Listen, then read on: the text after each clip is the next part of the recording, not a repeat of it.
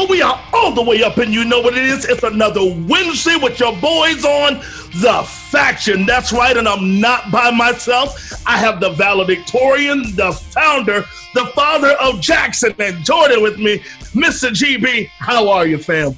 What's going on, everybody? Happy Wednesday to you guys. We look a little different to you today, don't we? We look a little different. We look a little belted, if you will. We've got a championship theme happening here with us here at The Faction, which it is what it is. We are the champions. This is how it goes down. This is how it normally happens. We also have the mouth of Memphis with us. That's right, Mr. Brandon J. Clack. Maybe today we'll find out what the J actually stands for besides Judas. Brandon Clack, how are you? Justified, because all the time I put you down on this show, I've got justification for it because you deserve it. I'm happy to be here. I have the only belt that actually matters. Every quality champion that has ever lived has held this belt. And yeah, I'm happy to be here. I got some Attitude Era pumping in the background. I'm ready to go. We shall not have a battle of the belts because there have been some greats to wear this red NWA TV title, the likes of a Tully Blanchard and an Arn Anderson, who you know nothing about because you were so stuck in New York. But you do know that the big gold belt, the belt that so many have been measured by, the Nature Boy Ric Flair, Dusty Rhodes. I mean, Triple H has held this belt. Sting. Goldberg, Sting. I mean, the list is crazy. And this is the only belt of all of the ones featured here that has actually shown up in multiple promotions. Very true. That thing that Clack has on, I don't know where that's from, but the big gold is the gold standard. It is the gold standard. And so it's exciting to show this off to you guys. I hope you guys are enjoying us in video land. You guys don't get to see this, but this is really how we do the show pretty regularly. We just put it on audio. But speaking of video, how are you guys doing? How's the week been? Man, I'm actually really good. Things are really heating up here in San Antonio, literally. It's going to be 100 degrees within the next few days. Someone come and rescue me. Whoa. And you still have to stay inside, right? But you guys are about to open up in Texas, right? San Antonio opens up officially on Friday. Courtney Beard, I'm going to let y'all have it for the first 14 days and tell me what it looks like out there so y'all can have it. And how about you, Clack? How are things there? And are they opening up? They're opening up Tennessee soon, right? Yeah, I think probably within the next week or so, maybe 2 weeks, something like that. Wow. But I will still be on the inside. I have no time to catch nothing. I just can't afford it. I'm not staying where I am. Well, of course, you guys know how crazy it is here in Georgia. The state somewhat reopened this past Saturday or Friday actually. And there are some unique pictures floating around of folks in parks going kind of crazy.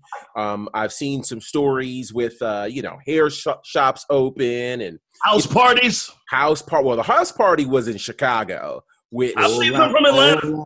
Well, that's possible too. I do know this: on Friday they're supposed to be opening up the malls, and I'm just going, holy cow, this is problematic, fam. And so I don't like it. I'll be staying indoors, but I won't say for the first time, but I really do understand the juxtaposition of all of this, because the challenge is you absolutely have people who want to get back to work, but you've got millions. They said 10% of the state of Georgia filed for unemployment.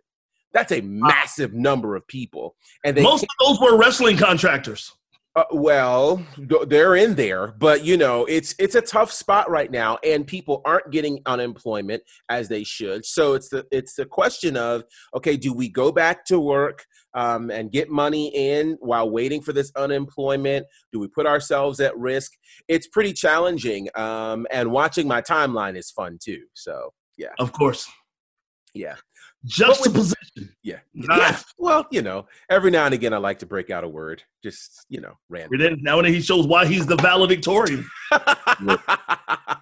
So look, if you guys have been missing our content, the best thing for you to do is just go and subscribe to our podcast, leave a comment, rate it, let us know what you're thinking about our content. We've had a lot of fun bringing you great content, and this continues to be the evolution Yeah, it's the evolution, not necessarily the horseman, but you get it. It- It's the evolution of the faction, and we're coming to you on video, and we may be doing this a lot more regularly. We've been wanting to do it, but it's one of the cool things coming out of the pandemic, I guess, is that you get to see our faces and you get to connect with us as you're doing in the chat room there on Facebook. So with that said, let's dive into a bunch of news and topics that we have to talk about today.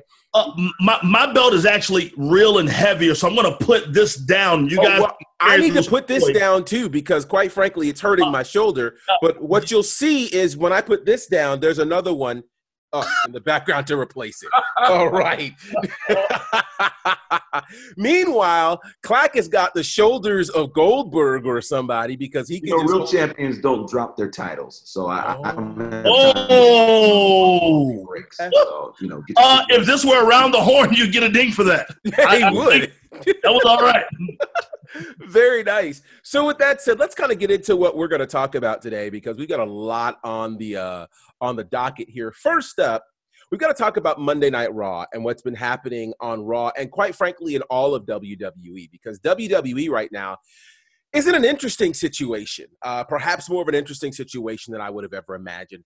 This past week for Monday Night Raw, it saw its lowest rating ever for a non-holiday show, and they're about 400,000 viewers away from hitting the all-time lowest rating for a Monday Night Raw ever. This past week drew 1.814 million viewers, which is down from 1.842 last week. And like I said, the lowest one of all time was a holiday show in December 2018 of 1.775 million viewers. Houston, we have a problem, and I think this is bigger than a talent deficit. I want to ask you guys, what's going on, and can WWE recover? Because what we're seeing on Raw and SmackDown is their ratings plummeting to the lowest numbers we've seen perhaps ever. Can they recover from this in this pandemic era? I'll let the one Vincent Kennedy McMahon IV take this one. That's a great suggestion, and I'm glad that you are in humility and knowing when greatness should speak first. I do not think that they can recover, because we are at a major talent deficit. Here you go. And the reason why I believe that is because the NBA is not at a talent deficit, and the second that they come back, the ratings will be where it always is. It just won't be the people in the stands. Even if the NFL has to submit to the pandemic rules and nobody's in the stadium, I guarantee you everybody will be watching Monday Night Football. We are at a talent deficit. And because we have so many options on social media, there are so many other things for people to do. They're just not as interested in an empty building and watching wrestlers that we can't even remember their names. I mean, guys are leaving the company, and I'm not even going to care. It's not even going to matter. So I think because we're at a talent deficit, that's probably why we're in the greatest shambles of our lives. Courtney, would you care to respond? I don't know if much of it's a response, but I'm going to call it a rare alliance. I, too, have turned the corner and agree with Clack. Don't be shocked. Every now and then we can get along on this earth. One of the things that I will say, GB, that I've realized as I've gone back and watched some of the more sacred areas and times of wrestling is that we don't have guys on the microphone who can keep me interested for long bouts of time. Now, perhaps they've been able to do that in other federations, but they've not had the chains unleashed to do so right now. I think about the great promos of one Rocky Johnson, or Rocky Maivia, whatever you want to call him, Stone Cold Steve Austin, even the Generation X at that point, Mick Foley. I think about the Ric Flairs and the Dusty Rhodes. I have yet to watch Raw since the pandemic has happened and been captivated by a moment, by them having in-ring, on-mic skills prowess. Now, there's been some great matches, but in order to keep us all involved, we want the emotion of it. Sell me on the emotion, not just the quality of the match. The emotion is why I'm going to watch. So for one rare second in time in history, when it comes to this great, not sport of sports entertainment, but professional wrestling, I actually agree with Clack. So come on, put it And here. so does Vince. Come on, put it right here. Come on, Huh? come on, put it right here. Thank you. Wow, we have a virtual fist bump. This is the first. I mean, I cannot believe we waited until we went video to actually get along. Agree. It's unbelievable. It's unbelievable. For me, I just think there are a few things happening right now. First of all, I kind of say that it is unfair to compare right now anybody to a Stone Cold Steve Austin, The Rock, Mankind, The Undertaker. Let me explain why. Because it is lightning to do, Lucy. Wait. It is literally lightning in a bottle to have had all of those people assembled at the same time. That's lightning in a bottle. Case in point, we are never going to have Prince, Michael Jackson, and Stevie Wonder and Billy Joel and Elton John all share the same space in their prime. That's not going to happen. Okay, they are a special kind of genius. I think, quite frankly, what you had there during the Attitude Era, you didn't even have during what was considered the Golden Era, where you had Hogan and you had Piper. But when you think about the big guys, you had only one or maybe two carrying it. And quite frankly, you only had one because the problem that they had trying to replace Hogan, they tried with Savage, they tried with Warrior, they tried with Bret. Vicious. They tried, Sid Vicious, they tried with a number of people. So I think the unfortunate part we have here is there's a number of things at work. You had amazing, amazing guys during that era that he speaks of.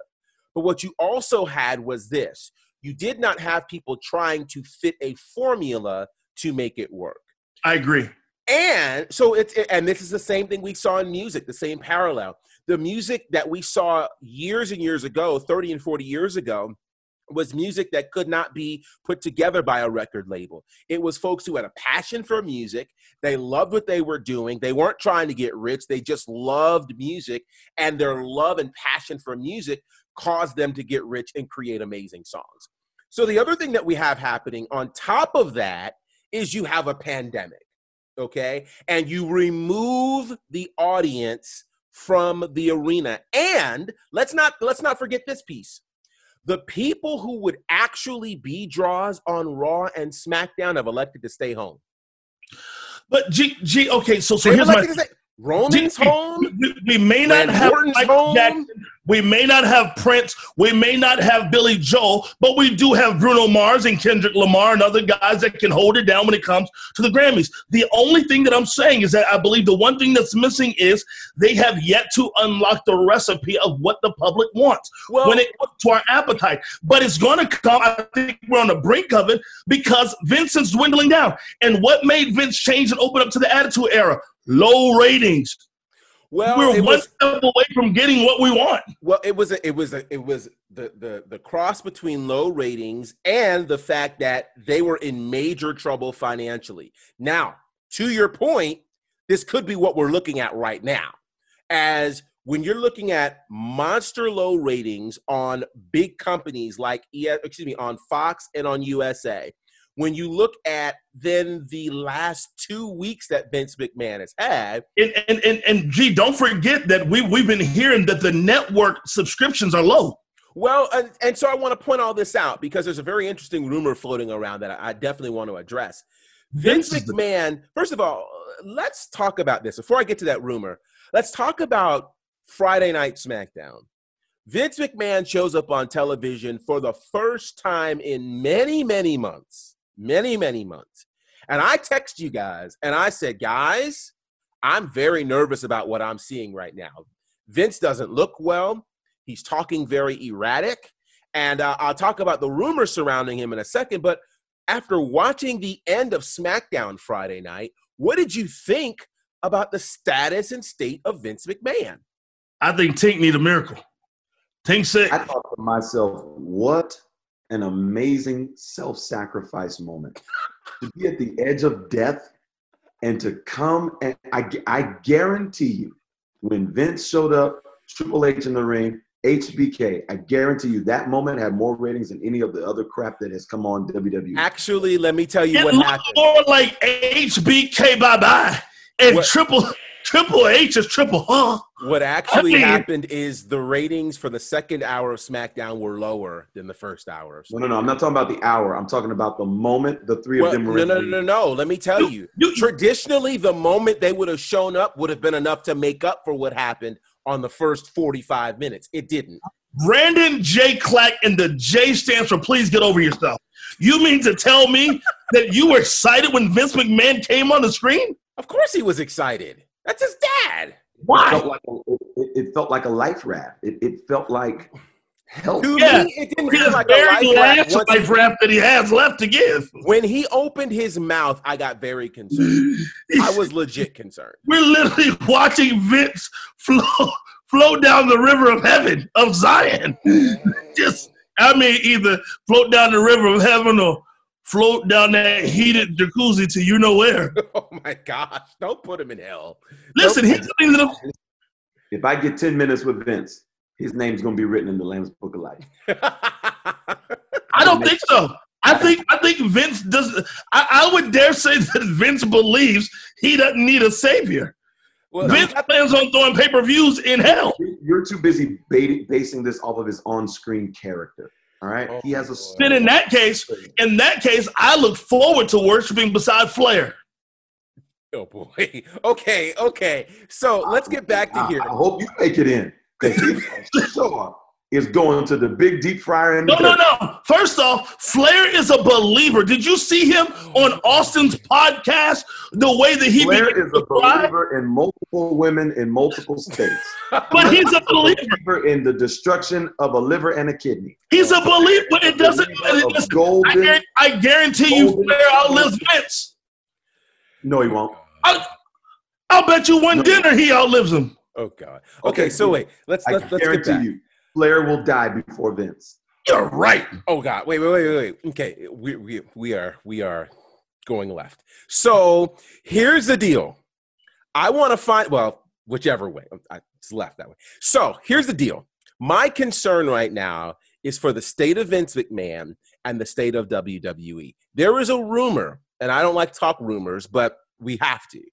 Vince McMahon is in the news yet again because there's a rumor allegedly put out by Dutch Mantel, who tweeted and said that he overheard the idea that WWE is in talks to being sold to either Disney or ESPN as soon as mid-May. In light of the XFL going belly up, in light of the fight that Vince and WWE have had for essential personnel, in light of all the money that was lost at WrestleMania, in light of the incredible amount of layoffs and furloughs that have just happened in WWE, do you see a realistic possibility of WWE being sold to either Disney or ESPN? Clack. Here comes the ultimate bailout. I have 3 words for you. The Last Dance. If you have been paying attention to The Last Dance, the vulgarity, the rawness, it smells the like F word. 1997, 98. It smells like the Attitude Era. And I'm telling you now, if ESPN gets its hands on WWE and takes the brakes off and stops catering to Noah's generation to be wrestling fans, and you say we're on the brink of the people getting what they want, guess what we want? We want the Attitude Era back. You start letting risky stuff happen, awful conversations. How dare you say that? You start letting that kind of controversy come around the air, it don't matter if the building is full of empty. Long live ESPN. The Last Dance is proof that we need a Dennis Rodman type conversation on WWE. I hope they sell tomorrow. Wow. I never expected you to say and 100% that. Too. I don't want any stakeholders. I don't want anybody else having anything else to do with it. Give it all to ESPN. Now, if you give it to Disney, it's over. It's over. Okay. It's dead. We're dead. If it goes to Disney, it's over. No. Disney actually has control of some cutting edge stuff. As a matter of fact, you got nothing. Have you seen what Disney has done to Star Wars? Bye. I've never actually seen Star Wars. Wait. You've never seen Star Wars? No, the only Marvel comic I've ever seen is Black Panther. I knew that's why, man, you're a little off. I off. hate to have to say this in public. If anybody knows Courtney, but he's got this weird little like humor, this little twinge, this little thing on him. It's because he's never seen Star Wars. So, you got a little. Really quick, so the people can know what I have. Could you do that again?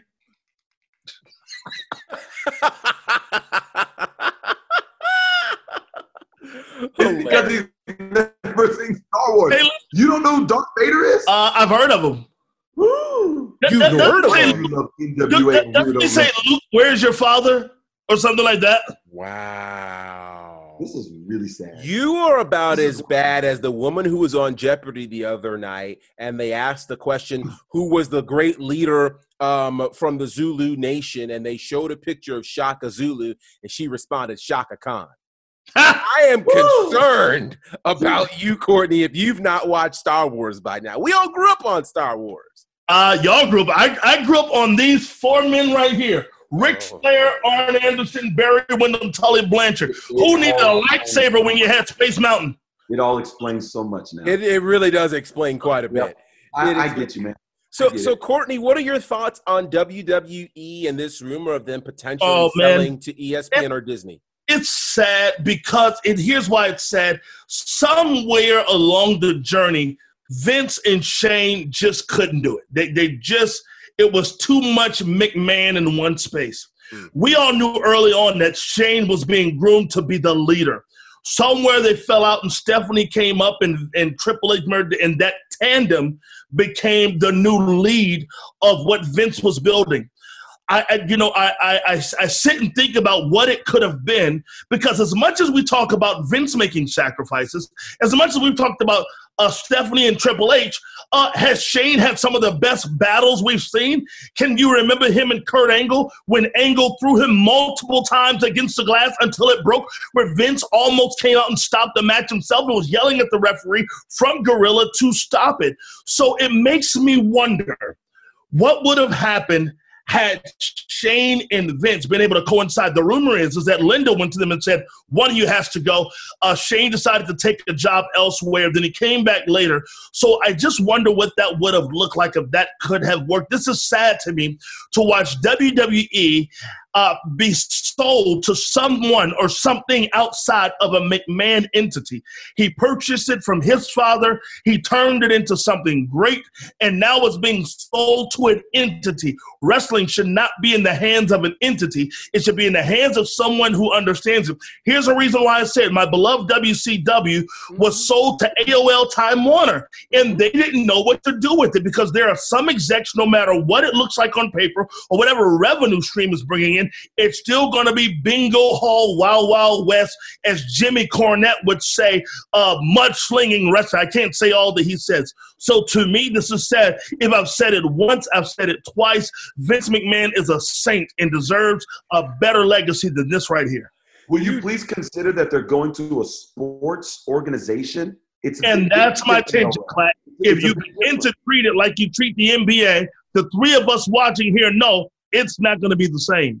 Well, all I'm saying is I would rather them go to a sports hub than to go to a cable company. Be much like what happened with your beloved WCW. Part of the reason that they died was that they went to a cable company, AOL Time Warner, as opposed to a sports venue. I think this. I find it unfortunate that Triple H, Stephanie, and Shane won't get the same opportunity that Vince got. Vince had the opportunity to purchase this regional promotion from his father and turn it into something great. Now, granted, he had a vision, and we'll get into that vision in a second, but part of him having that vision was also having the capital. Has he created a scenario to even offer it to Stephanie and Triple H? Quite frankly, Stephanie is responsible for a lot of the branding. Triple H is responsible for a lot of the, obviously creative and that type of vision. I don't understand why Vince doesn't give them the opportunity unless two things. One, perhaps they're not interested in owning the company, which, there are some opportunities there. And perhaps number two, there could be more money involved in getting ESPN or Disney involved. Here's one thing that's held true with Vince McMahon the entire time. He loves money. And whatever is going to get him the most amount of money is what's going to be the most intriguing option for him, which is why I think these last 2 weeks, the loss of WrestleMania, the loss of the XFL, all of these losses, which have really totaled a ton of money, probably more money than we can account for, it has to be weighing very heavily on him. And I know we consider him heartless and things of that nature, but if you love money the way he does, and he's lost that amount of money, it's going to have an impact on you. And let's not forget, Attitude Era Vince was in his early 50s. Current Vince is in his 70s. It's a far different. I agree with that. I agree. Hey, Clark, you think like Vince? Do you think that the XFL going belly up, if you will, just took a toll on him emotionally? No, I don't think he was as invested in the XFL. He put $500 million in there. I get that, but that's not blood, sweat, and tears. He didn't have the time spent in the XFL. I don't think it took a toll. Was it disappointing? Sure. But when you use the word, did it take a toll? That's a consistent emotional battle that he has not made it out of cyclically. And I don't think that it's taken a toll. Was it disappointing? Maybe. Here's why I'm going to disagree with maybe that. setting up for a presidential run. Remember, I said it here first. The reason why we don't have you better be glad, boy. We almost needed censorship. You should have seen the Rolodex of options that came through my brain. Oh, I forgot we're videoing. We are on video. Tried to bait me. You tried to bait me, fam. Oh, but God. Here's the reason why I think it's taking a toll on Vince. Vince is a prideful man. And you have to go back to the fact that Vince in 2001 tried to do this same thing with the XFL. And it didn't work for different reasons. But then to really understand why it could take a toll, you have to go back to the late 80s, early 90s for a thing called the WBF, the World Bodybuilding Federation. For decades, Vince McMahon has been trying to establish himself outside of the world of pro wrestling and build some entity to be able to say, hey, look, I'm not just a wrestling guy. And all of them have failed. The WBF failed. The XFL has failed not once, but twice. And what makes the second time his wife's political career? His wife's political career. He's been trying to establish all of these things because, and I'm going to say something, and I know I'm on video, and this could be dangerous, but that's why you're watching, right? Here's the challenge. I think Vince doesn't really love wrestling. He doesn't love wrestling. He loves entertainment. He doesn't love wrestling. Because if you loved wrestling, you wouldn't fight so hard to distance yourself from it. In the 80s, not calling it pro wrestling, but calling it sports entertainment just to be able to make more money and to get more advertisers and to be viewed more favorably in the light of the mainstream. He's done everything he can to not call it wrestling. It's a wonder we even have WWE. He took the federation away and put the entertainment in because he's far more interested in being an entertainment venue than he is a pro wrestling entity. Well, because of the lawsuit, they had to get the F out. Well, think about this. Vince lost to the World Wildlife Fund. He beat the government. Why couldn't he beat them? That's crazy. He beat the government. You know what I'm saying? So my concern with all of this is I don't think Vince is as committed to pro wrestling. I think he's committed to entertainment. I think he's committed to money. I think he's committed to establishing himself outside of pro wrestling because at his core, I think he still views pro wrestling as wrestling. And so you're saying Vince is a 70-year-old pastor? I didn't say that. Okay. But let me say this. Let me tell you what's furthering this narrative.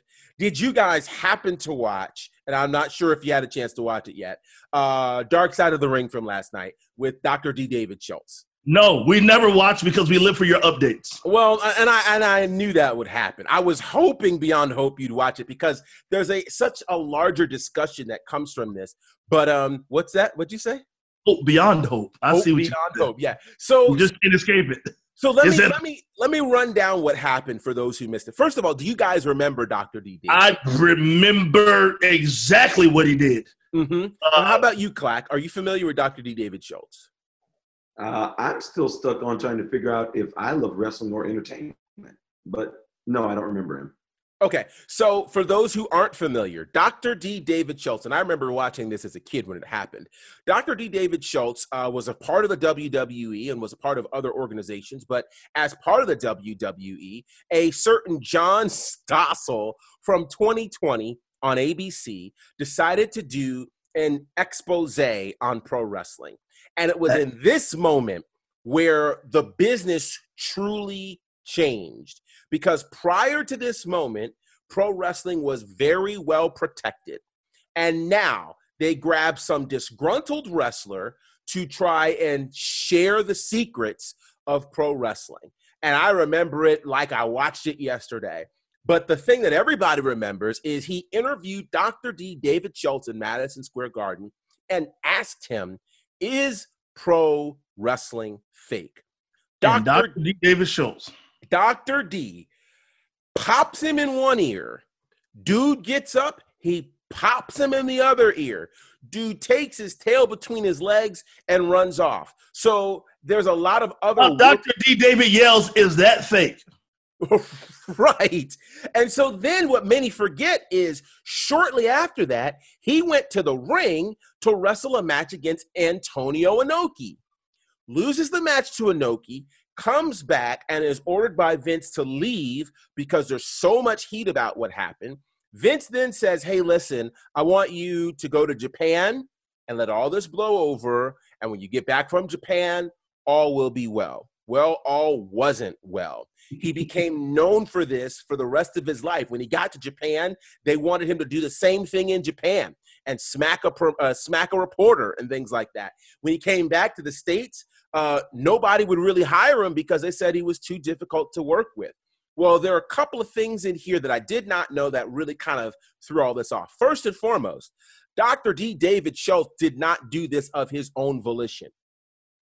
He was told, according to him, by Vince McMahon, hey, there's a reporter out there who is trying to question the nature of the business. I want you to go out there and be fully Dr. D, rough him up. So he did that. And then not long after, about a year or so later, Dr. D. David Schultz was fired from WWE. I don't want to give the whole story away, but it had a lot to do with WrestleMania, an encounter with Mr. T. And then perhaps what was the greatest slap of the face of all was that Vince McMahon, a couple of years later, would look to change pro wrestling from being viewed as a sport to telling the world, hey, this is predetermined and we are now sports entertainment. And do you want to know why he did that? Because he wanted to avoid having to pay the fees and the taxes that these sports commissions from each state would charge you for bringing wrestling into that particular locale. So again, I say, Vince McMahon could arguably be responsible for giving the business away. Listen, if I've said it once, I have said it twice. This Kennedy McMahon is the doggone devil. Oh, boy. Okay? Listen to me. This man, don't sit over there and rub your beard because you'll probably have something different than I am to say. And I'm certainly not paying attention to the chat room because we all know we have the dumbest fans in all of wrestling podcasts. You can't say that on camera. Oh, my God. They're the dumbest fans in all wrestling podcasts. Have you seen the stuff that they write in the chats? They're not the smartest bunch of fans. Oh, my God. And so when you think about a Vincent Kennedy McMahon, this is the devil. How many people, the dark side of the ring should just be called exposing Vince. Vince, what he did to Andre. Vince and Benoit. Vince and Dr. Death. Dr. D, whatever his name is. David. Vince and Jimmy Snooker. I mean, my God, it's going to be Vince and OJ next. We're going to find out that Vince gassed up the Bronco for OJ to drive down that highway in L.A. Oh, I mean, have we had enough of Vince? Vince has caused all. I mean, Clack, let me hear what's on your little grieving heart for this 70-year-old devil. You know, I feel like there are new levels to ignorance that you spew when you get on a roll. You remind me of the guy that when he finally gets in public, he don't know how to act, and he just starts saying stuff. That's you today. Because everything I've said is factual. What you are presenting, none of that stuff in its core is Vince's fault. Andre the Giant was a gigantic grown man who was not going to do anything he didn't want to do. Vince McMahon could not have forced him. I gave you your time. He was a grown man. He was not going to be moved to do anything he didn't want to do. Jimmy Superfly Snuka, didn't nobody tell you to rough up that lady? Benoit, and this going to be touchy for y'all. Didn't nobody tell him to go that far? All of those things that have taken place, you cannot hold Vince McMahon responsible for counter punches. He made, even if this thing with this Dr. D guy, whatever, even if this is true, and Vince decided to stage it all, and now it backfired on him, and now he had to go and say, let's just call it wrestling entertainment. How long, y'all not gonna like this, here it comes. How long do you expect me to believe that a missed right hand connecting with nothing and being oversold is real? How long are you going to insult my intelligence? So Vince got in front of the curve because Wrestling Bots proves to all of us, go to the Instagram account, that there are missed moments, all right? It just happens. There's missed moments. Nobody's perfect. And sometimes you swing and it doesn't connect and you fall out, and it gives the common viewer a glimpse like, wait a minute, why did you do that? So Vince just got in front of it and called it entertainment. Business. Vince got in front of it and called it entertainment and became a billionaire for it. No. Yes. No, not he has more money today than he did when he pulled the sheets off. Yeah, he possibly almost has more blood on his hands too. And there are more wrestlers whose families will be generationally financially strong for generations because of what Vince did. And so will the state of Florida with that $18.5 million bribe that they just gave him. Florida's going to be better as well. You want to talk about that? We aren't talking about that. You always do that. I'm sick of you. Why do you always do that? You always, whenever I'm killing you in a debate, no. Stuff to try to distract me. I ain't distracted today. I can see a little beady eyes, and I can see the dangly thing in the back of your throat through your dad. You're not confusing me today, brother. Do that with our fans. We have the best fans in wrestling, and you're trying to coerce. You see that? You did it right there. You did it. You did it right there. The little bait and switch. When you're getting killed, you try to lie and then pull something. You just call those people evil. You call Vince evil. Here's what people don't know. You actually worship Satan. There, I told you. First off, I don't worship Satan. Second, our fans have been too good to us for you to lie to them the way you do, Clark. Jimmy got upset. Our fans got upset. He got a deity. Them little dolls, those are idols. They're wrestling action figures. He prays to the idols of the four horsemen. I see you in there. You the devil. No. You the devil. Don't beguile our fans. I'm going to pray that down goes Dagon. I'm going to pray in the morning all his wrestlers fall over and their heads and their arms come off. First off, what you don't remember when Flair was sick and I laid hands on the Flair doll and Flair came back? God wants him to. Witchcraft. No. That's the equivalent of a witch stabbing somebody in a doll and be like, witchcraft. Got up on that bed. You and Ric Flair and said, I'll rise again.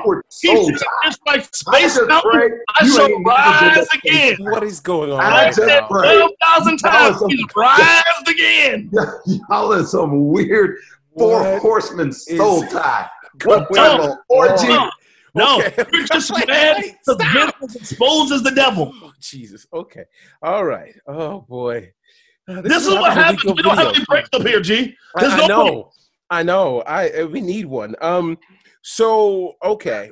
All right. So, you little Ric Flair demon knocked my hat off. That's right. He's sweet chin music chick. Oh God. So all right. So okay, a couple of other things, and then we'll get out of here. First and foremost, there's a long list of people who have been furloughed and released by WWE. Fired. And some of the other names are starting to come out, and they include a legend. Gerald Briscoe has been furloughed. It was rumored that he was fired, but by his own words, he has been furloughed. The hopes is that he'll be back. They're looking to bring people who were furloughed back in July, but there are a lot of names, far more names from NXT than we originally knew, far more names in terms of producers, et cetera, which, you know, when you start thinking about it, it could mean that WWE is in far more trouble than we initially thought. How much trouble do you think they're in to get rid of guys like Gerald Briscoe, guys like Fit Finlay, guys like, you know, so many of these now legendary names that we've come to know that have been released by WWE? Does it really indicate, last week we thought they were heartless, but does it really now show that they're in big trouble? Gerald Briscoe is probably being paid for loyalty. We've not seen Gerald. I mean, he's called Vince's trusted advisor, which simply means I don't want to fire my homie. He's been good to me. Thank you. Wow. So Gerald Briscoe should have seen the writing on the wall a long time ago. Wow. And let me tell you this. If you work anywhere and you are a trusted advisor and the leader is aging to the point of very close retirement, so are you. You ain't going to be there. Wow. You're going to get furloughed real low. Goodbye. Bye, Gerald Briscoe. We love you. Jeez. Him and his brother were great tag teams, too. They were a great tag team. A great tag team. Clack, do you have any thoughts on the furloughing of Gerald Briscoe? I think that Gerald had a great run, and I would not be surprised if there was some type of package for him behind the scenes. He's fine. He is not hurting. He is okay. Yeah. Okay. We've lost all the good Geralds. Gerald Levert, Gerald Briscoe, Geraldine, all the good Geralds are gone. Geraldine? What's wrong with you? Okay. All right. So a couple of other quick things. Gerald Bonner. Does he do that to you? Regularly, actually. Gerald. There's no L. Gerald Bonner. Regularly. My favorite presentation of my name, of somebody getting it wrong, I was at an event, and I was sitting on the front row, and they were like, we are so excited to have Gerald Bonnerfied with us. Would you please stand? I'm like, they messed both of them up. They messed it all up. It all messed up. All right. So in the world of Ring of Honor, things are getting very, very weird. I don't know if you're familiar, but their former world champion, his name is PCO. PCO is the former Pierre Ouellette, who was a part of the Quebecers in the WWE. Well, PCO was the former champion and has done some pretty odd things in our world. I watched at a TV taping where he did a tope suicida on the other side of the ring where there were no wrestlers, and he landed face first on the concrete floor, bled like a stuffed pig, and finished the match. He's a weird guy. Well, perhaps the level of weirdness has gone to a new plateau, as there is actual video that surfaced this past Monday of PCO trying to rid himself of the coronavirus. PCO actually got a bottle of Lysol. His agent or whoever his guy is took a syringe to the bottle, injected some Lysol into the guy's arm to beat coronavirus. And he tagged, Trump and all these other things. Besides wondering whether or not this was a work, and actually I don't think it's a work, what is really going on? I mean, there are real people who have injected themselves with these disinfectants, but now wrestlers are doing it. Should we just look at this as a crazy one-off, or is there a larger narrative here? This is CTE till its finest. CTE can't trust everybody. This man right here. That's good. Guys, do not inject yourself with anything. And this man chose a Lysol. Hey, you know what? Next time, inject yourself with Fabulosa. How about that? Fabulosa. Go all the way. Fabulosa. Oh, God. Killing germs and smelling good for 20 years. Inject yourself with Fabulosa. And to everybody watching this stream who uses Fabulosa as a fragrance and not a cleaning substance, inject yourself. Okay. Clack, you want to add anything? Is he still alive? Apparently. That was a couple of days ago, though. So who knows? He might be gone right now. I don't know. That's really hard to say. Oh, I just think I'd like it to be noted that where he works quite possibly has something. It was the dance backwards. Yes. The most. Yes. It was the rewind. Rewind. I would just like to suggest that works could quite possibly have to do with some of the conclusions that he's come to. Oh, so you think it's a Ring of Honor issue? We've heard no cases of it in WWE or AEW. And Ring of Honor is known for foolishness. Well, Ring of Honor currently isn't working. WWE is working in a rather controversial environment. And let me tell you who else I learned this week. He had one John call in last week and report them, not to be confused with one John Murray. Yeah. Oh, well. He's on a reporting spree, isn't he? He is on a reporting spree right now. I will say this, though. That's what friends are for. That is what they're for. WWE is working. AEW is working. And whether you know it or not, Impact Wrestling is working. Impact Wrestling just followed suit like WrestleMania. They had a 2-night pay-per-view called Rebellion that they put over 2 weeks in front of an empty arena. And as part of that, Tessa Blanchard, who is their world champion, was supposed to be there to defend the title, could not make it. And as a result, there was a triple threat match. And now Moose is your TNA world champion in front of empty arena. Kind of weird. I guess we'll sort this out to see who the real world champion is. Do you have any interest in the fact that Impact is still working in the pandemic? Or does that not matter to you? Okay, very clear. All right, moving right along. Let's get into this because I know this is something we wanted to talk about, and we talked about this in our text chat. This is going to be something kind of new to the faction, but I think it'll be a lot of fun. Today is Wednesday, and we're going to call it Way Back Wednesday as we go back and talk about one of our favorite matches of all time. And give our spin, our take on it, perhaps our takeaways, what we learned, what we loved, et cetera, et cetera. Today, we're going back to 1998, King of the Ring, June the 23rd, 1998, if my dates are correct, happening in Pittsburgh, Pennsylvania. And nobody remembers the main event because the match that literally stole the show that has everybody talking almost 21 years, 22 years later, is the match that took place between Mankind and The Undertaker inside Hell in a Cell. We're on top. Or on top.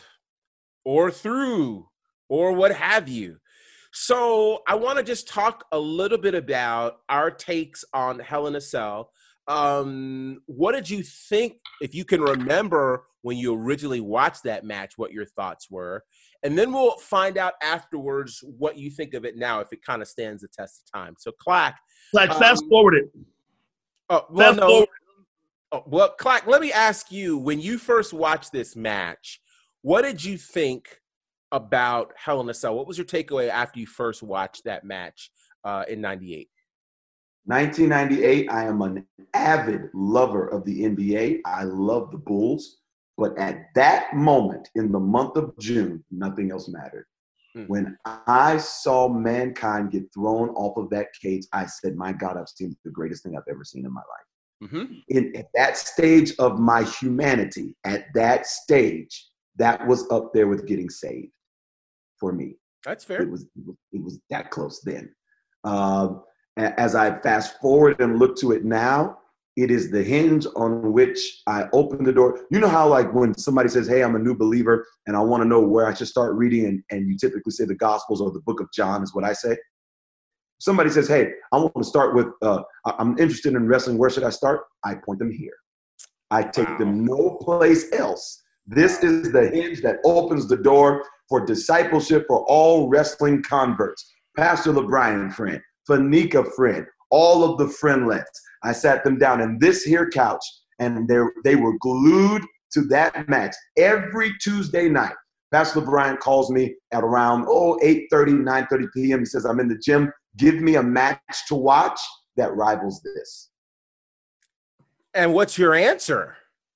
I struggle. I just send him something where there's blood, because at that point, he's looking for brutality, because that's what this is. So to the fan that's just coming to this, it's so aggressive. It's so in your face. You can't really send them to a technical match that we may enjoy.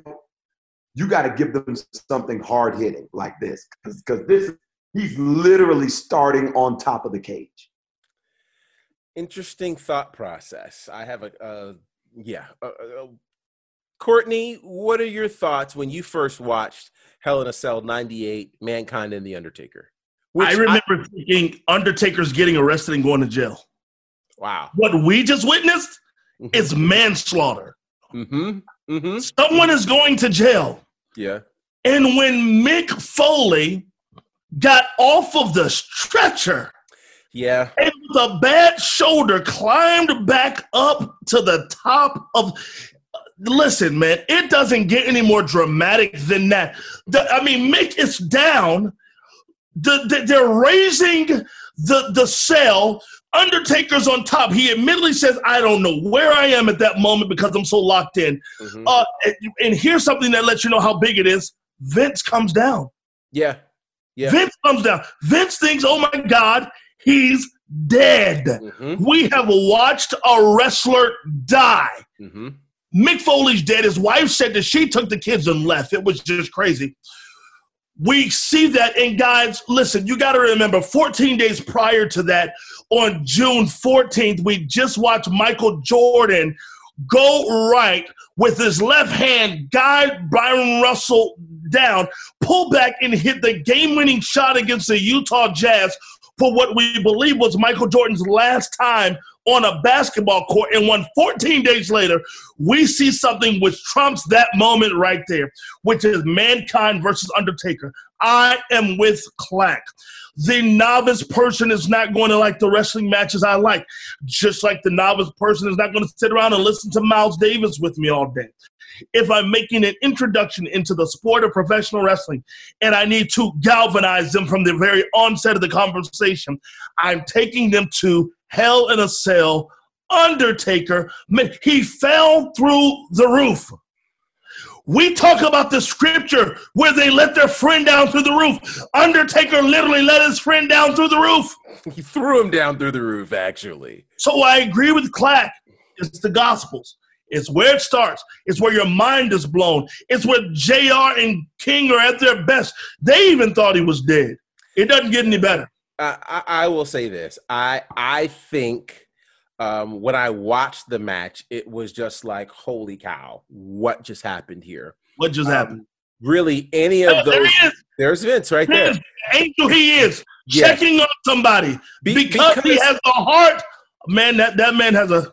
Well, here's the there's a lot of tensions with this, and we could probably do an entire podcast just on this match, because this match, by many accounts, really is a thing that, many say it was a turning point in the war between WCW and WWE. I looked at it when I watched it like, this is unbelievable. It set the bar so high for Hell in a Cell that there's never been in 21 years another Hell in a Cell match to remotely come close. No. And I think that's because Vince realized the level of brutality in this. If it's duplicated again, we're going to have a true casualty. Let's think about some of the enduring images. We talk about the image of Mankind coming off the top of the cell, but let's not forget the enduring image of his tooth through his nose. Okay, it's not a booger or some other paraphernalia. It is his tooth that has come through his mouth, up through his nose, and he is smiling. I'm doing homework for this, and Cornetto walks out and said, "Hey, isn't this the match where his tooth goes through his nose?" Exactly. You know, I'm going to say this. Here's the reason why I wouldn't use this match as the introductory match for a wrestling fan. To me, it is like presenting the greatest song someone's ever sung to somebody, and they go, wow, what's next? You have nothing that can compare to that. There is nothing, and I'll tell you, going back and watching that match, I've watched it several times, and I still say it is the most violent, brutal match that I have ever seen. And I've seen some crazy stuff in ECW. I think ECW at times can be just flat out gory. But when you look at this match, it starts with throwing you off. And here's the thing. There were so many things that happened in this. Hit the rail. Well, that's what I'm saying. Well, that's it. When he right there, when he falls through the cage, when you watch it in slow motion, a chair comes down right after and pops him in the head. So if you think about it, if there's anything in this match that goes 3 degrees to the right or 3 degrees to the left, you have an absolute casualty on your hands. How did Mick Foley, being 300 pounds, not fall directly on his head when he was thrown off the top? Because he was just literally tossed. When Terry Funk runs in to check on you, you know you're almost dead. And gets choke slammed literally out of his shoes. And Taker almost tore his ACL when he jumped down there. I Yeah, don't know because he jumped from the top. He almost tore his ACL. Yeah. I mean, there's so much to this match that I think is why it was never duplicated. And, you know, here's the thing. When you have something like that, I remember the next Hell in a Cell. Well, actually, strangely enough, the match that was supposed to be the main event, the first blood match between Austin and Kane, turned into a Hell in a Cell. And it was just like, what do you do? Think about how significant that match had to be for anything involving Steve Austin to play second fiddle. Listen, I just remember when I went back and watched it. Look. Ah! Jesus. They had to kill time and keep showing the replay. Yeah. Because by God, he was dead. But think about this. Then they actually had a match after that. After those two things, they had a match. And let's be clear, right? Like nowadays, we see, again, guys making calculated risks and things like that, but they're also light enough and acrobatic enough. You're dealing with two bona fide heavyweights here. Nobody's under 300 pounds in this match. Yeah. And they're flying off the top. So gravity does what gravity does, right? So him falling off and being thrown off. Not to mention he's going through thumbtacks in a minute. Right. I mean, so the fact, and think about when he landed outside, he went through the table and half of his body was under the guardrail. So he fell and slid. Like it's really mind-boggling that he even survived that match. Look, there's a tooth. There's a tooth through there. It is a crazy moment. People have to go back and watch this match. If you're looking to see where to start, this is what King of the Ring. It's King of the Ring, 98. Pittsburgh Civic Center. I say this. I don't think that should be the first match. If you're new to the wrestling business, that shouldn't be the first match you watch. You know why? Because you'll never find anything that rivals that, and you'll be disappointed with the business. It'll be Alpha and Omega first and last. Listen, it's like when people put out their best single as their opening single, and now you want me to buy the record, and the rest of the record pales in comparison. It doesn't work. I think there are other matches you can give them that are a great introduction, and you lead them to this, and by the time they get here, they're going to want to watch everything, but nothing will really compare to this particular body of work, which is just unbelievable. There are some great Hell in a Cell matches that have happened ever since. People have had to be creative because everybody can't fall off the top, but it's still the measuring stick. When they hear Hell in a Cell, all people want to know is who's going to the top and who's coming down. And no one has ever come down like this before. No. And I think they even one where they won't necessarily be too disappointed. Royal Rumble 2000, Triple H, Cactus Jack. I think that's a great match. I think you could look not at this. No. I think you need to give them something special that's not this. And there are other matches I think that you could give them. Quite frankly, I would take them to WrestleMania 25, HBK and Taker. I think that match, without any of the extra trappings, was just a fantastic match to get you locked in that would lead you to some of the trappings that a Hell in a Cell has. But I think I'm going 2001 King of the Ring, Kurt Shane. Well, that's one of my favorite matches of all time. Kurt Shane, 2001 Hell in a Cell. I think it was just masterful what they did there. And again, it's even better because Shane is not a trained professional, and that was Angle's third match of the night. So I think there are some special things in there. There are a lot of other special matches. Maybe what we'll do is a podcast that has maybe our top 10 matches that, not of all time, but that we would give to a new wrestling fan. I think the beginner's guide to wrestling. The beginner's guide to wrestling. So I think we're probably at our time. And I had one more topic that I wanted to broach, which I don't know if we should do it and just give it a quick answer and build on it later, or save it for next time. What do you think we should do? Quick answer. You. Quick answer. WWE.com just put out an article this week that said that the New Day should be in the conversation amongst the greatest factions of all time. Agree or disagree? I don't agree with that. Ooh, we're split. Yeah, I don't agree with that. Okay, really quick. 30 seconds. Clack, why do you agree? Their tenure with holding the title, longevity with that, with so little to work with, and the type of entertainment that they provided, I wouldn't necessarily base it off in-ring performance. And Courtney, why do you say no? I think it's because of their in-ring performance. Not saying that they're slouches in wrestling, but when I think of greatest factions ever, in the moments that I will walk away from wrestling, remember, they have not given me within my top 5. When I think about the likes of the Horsemen, when I think about the likes of DX, when I think about the likes of the Fabulous Freebirds, when I think about the likes of even Evolution, I think that that the New Day, they maximized the limits of the era that they were in, but they've still not gone over that threshold. So I had not considered it before, but I do think it's probably worth having a conversation about for a couple of reasons. What we like about great factions is the fact that they exude dominance. There was a point last year where Kofi had the world title and the other two guys had the tag team titles. You've got 8 tag team title reigns among them, including the longest reign ever in the WWE of 483 days.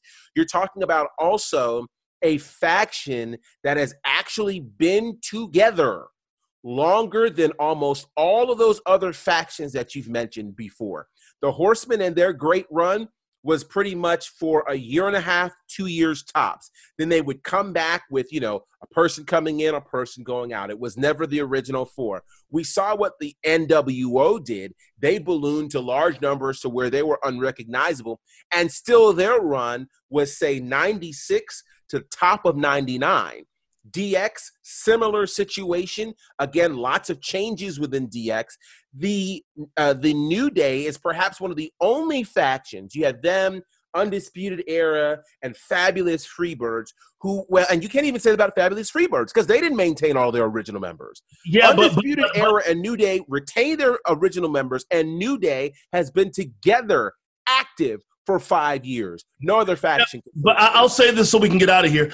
I'm not really looking at title reigns and title holds for New Day, and here's my reason why, and musicians will understand this. Diana Ross doesn't have a Grammy. Correct, but she's still great. She's one of the greats. So I'm not going to count title reigns. What memories am I going to leave away with? What moments am I going to remember? That's my final statement.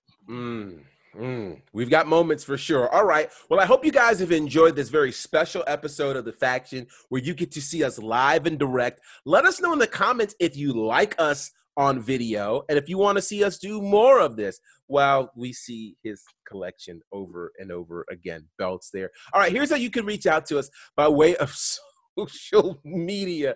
Courtney Beard. Hey, hit me on Instagram. I am Courtney Beard. Courtney Beard on Facebook. Let's chat. Oh, my God. Clack. Brandon J. Clack on everything else that I got. Can't wait to talk to you soon.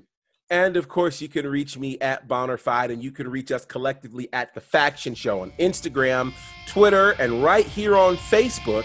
And I hope you guys have enjoyed this. This has been a lot of fun. If you like it enough, we'll do it again as early as perhaps next week.